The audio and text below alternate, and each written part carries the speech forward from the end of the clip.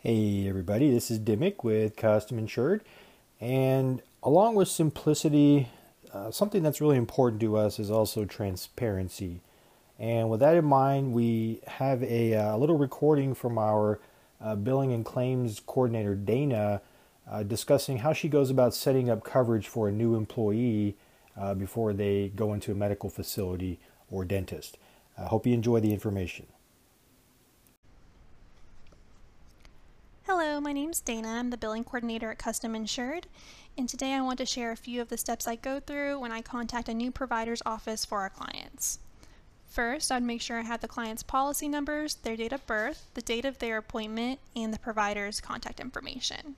Secondly, I would check to see if the provider is in network with the client's insurance.